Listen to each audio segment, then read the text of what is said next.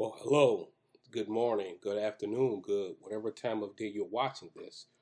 Thank you for doing so. I'm Nelson, the founder of 360 Degree Ministries, where the love of Christ must come full circle. And this week we're going to wrap up our unit on the misvalues. So, one more time, what is a misvalue? So, a misvalue is a thing, a concept in the Christian faith, or I guess you could just say a stereotype in the Christian faith that we think is actually biblical, but is not. So it's something we think is biblical, but it's not. So we've done a lot of things in this unit. We've done we've talked about prosperity not necessarily being bad, prosperity not necessarily being good. Uh, God is this super vindictive, like he's all wrath. God is all grace. Neither one of those is true. We actually talked about Christmas. We talked about New Year's resolutions.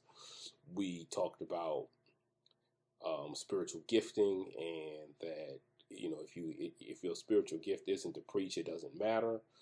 We had a real serious one in suicide sending you to hell, and we also talked about mental health awareness that week.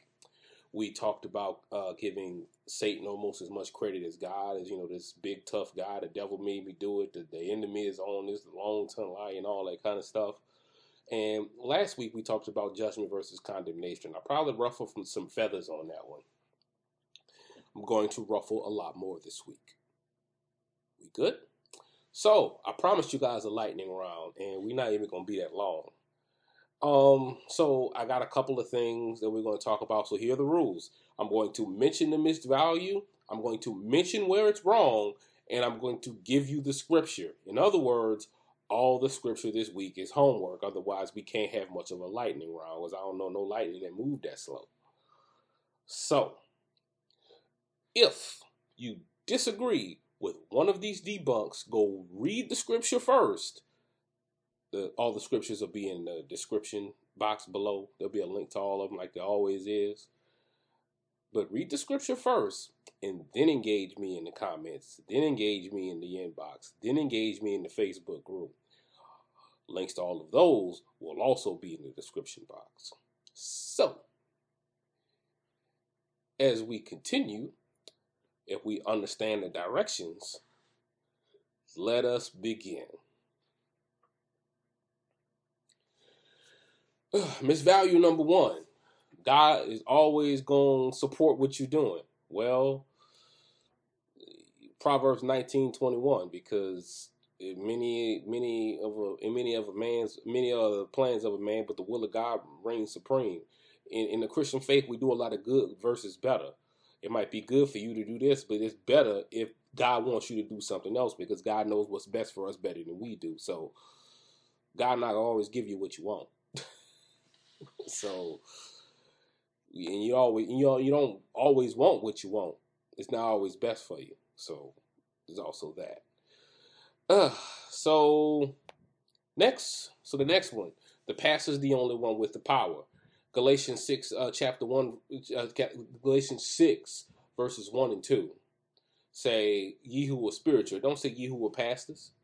It gave us all it gave us, and we were all given dominion. So we're all given dominion, we're all given the charge to make disciples. And it's not just the pastor. The pastor is charged with more, but that doesn't necessarily mean he has more power per se. He doesn't have any more access to the power. Here's another one. If you don't speak in tongues, you don't have the Holy Spirit, and or you are not saved. So Ephesians chapter 1, verse 13 and 14 gives us the Holy Spirit as a guarantee. The sealing of the Spirit is a guarantee. So once we are saved, we have an authentic desire to please God, whether we speak in tongues or not. That's not to say speaking in tongues is not a thing. It's just not necessarily a prerequisite for salvation. The context for speaking in tongues happens in, I believe, 1 Corinthians 14. You can go read that. And I realize a whole bunch of people got saved by speaking in tongues. Pentecost was circumstantial. Let me say it again for y'all. Pentecost was circumstantial. All right. So we know about Paul, right? And we know that Paul wrote like half the New Testament. Well, a lot of people think that Paul is just a man and his work isn't biblical. If Jesus didn't say it, then what does it even matter? This is why it matters, because in Acts chapter 9, he encountered Christ, and Christ commissioned him to go do this work. This is re-referenced in Galatians chapter 1, verses 11 and 12, where Paul references the fact that Christ put the belt on him, per se, the championship belt, to go preach the good news. And in Galatians chapter 2, verses 1 and 2, and verse 9, the apostles also approve of Paul's message. So Paul's ministry was to preach the things of Christ to the Gentiles. That was Paul's whole ministry. Oh, but that was a Christ commissioned ministry. So no, don't do that. All right, let's get into some of these juicy ones. We already almost halfway through. So the Bible is the white man's religion. I hate this one, by the way. I hate this one. I'm going to spend a little extra time on this one than I originally intended. But first, Romans chapter 2, verses 1 through 16 determined that this was a lie because God shows no partiality. And number 2,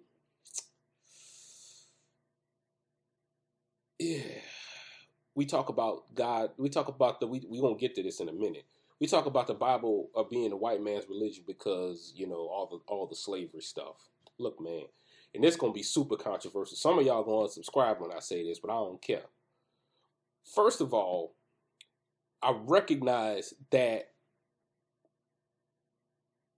the Bible was misused, not used, misused, abused, but not used. Misused, abused, but not used to justify chattel enslavement, give enslaved Africans that were forcibly brought over to the Americas false doctrine to keep them indoctrinated. That is still kind of going on today. That's for somebody else's channel though. And the word was twisted, but for everybody who authentically got saved, it was the best thing for them. For everyone who authentically got saved, it was the best thing for them. Why? Because slavery sucks, but hell is forever. Slavery sucked. Slavery sucks because there's still some forms of enslavement going on today, but hell is forever. The good news of Jesus Christ trumps all things. That's a tough pill to swallow, ain't it? Now let me be a little bit more sensitive.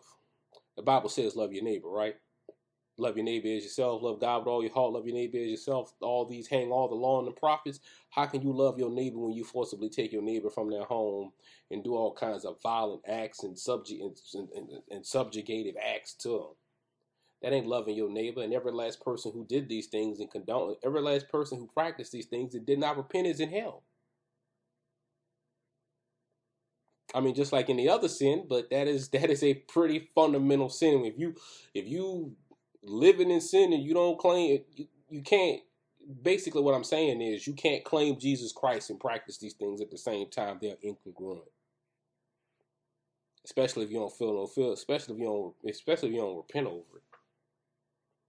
That was a little tough too. We still rolling. So the Bible condones slavery. Chattel enslavement is not Levitical slavery. Chattel enslavement is not Levitical slavery. They had all kind of festivals that said, "Look, man, you gotta let your slaves go. You gotta pay your slaves. You gotta treat your slaves right." Over in the Pauline epistles, treat your slaves right because everybody got the same master. Just stop it. Stop it. The Bible is written by man. I mean, 2 Peter chapter 1 verses 19 through 21 said, nah. You can do the 2 Timothy piece too. We're going to do 2 Peter chapter 1 because that one specifically addresses ain't no man dictating these words. So there's another one. We getting into nitty gritty now. The Bible is chauvinist. The Bible hates women.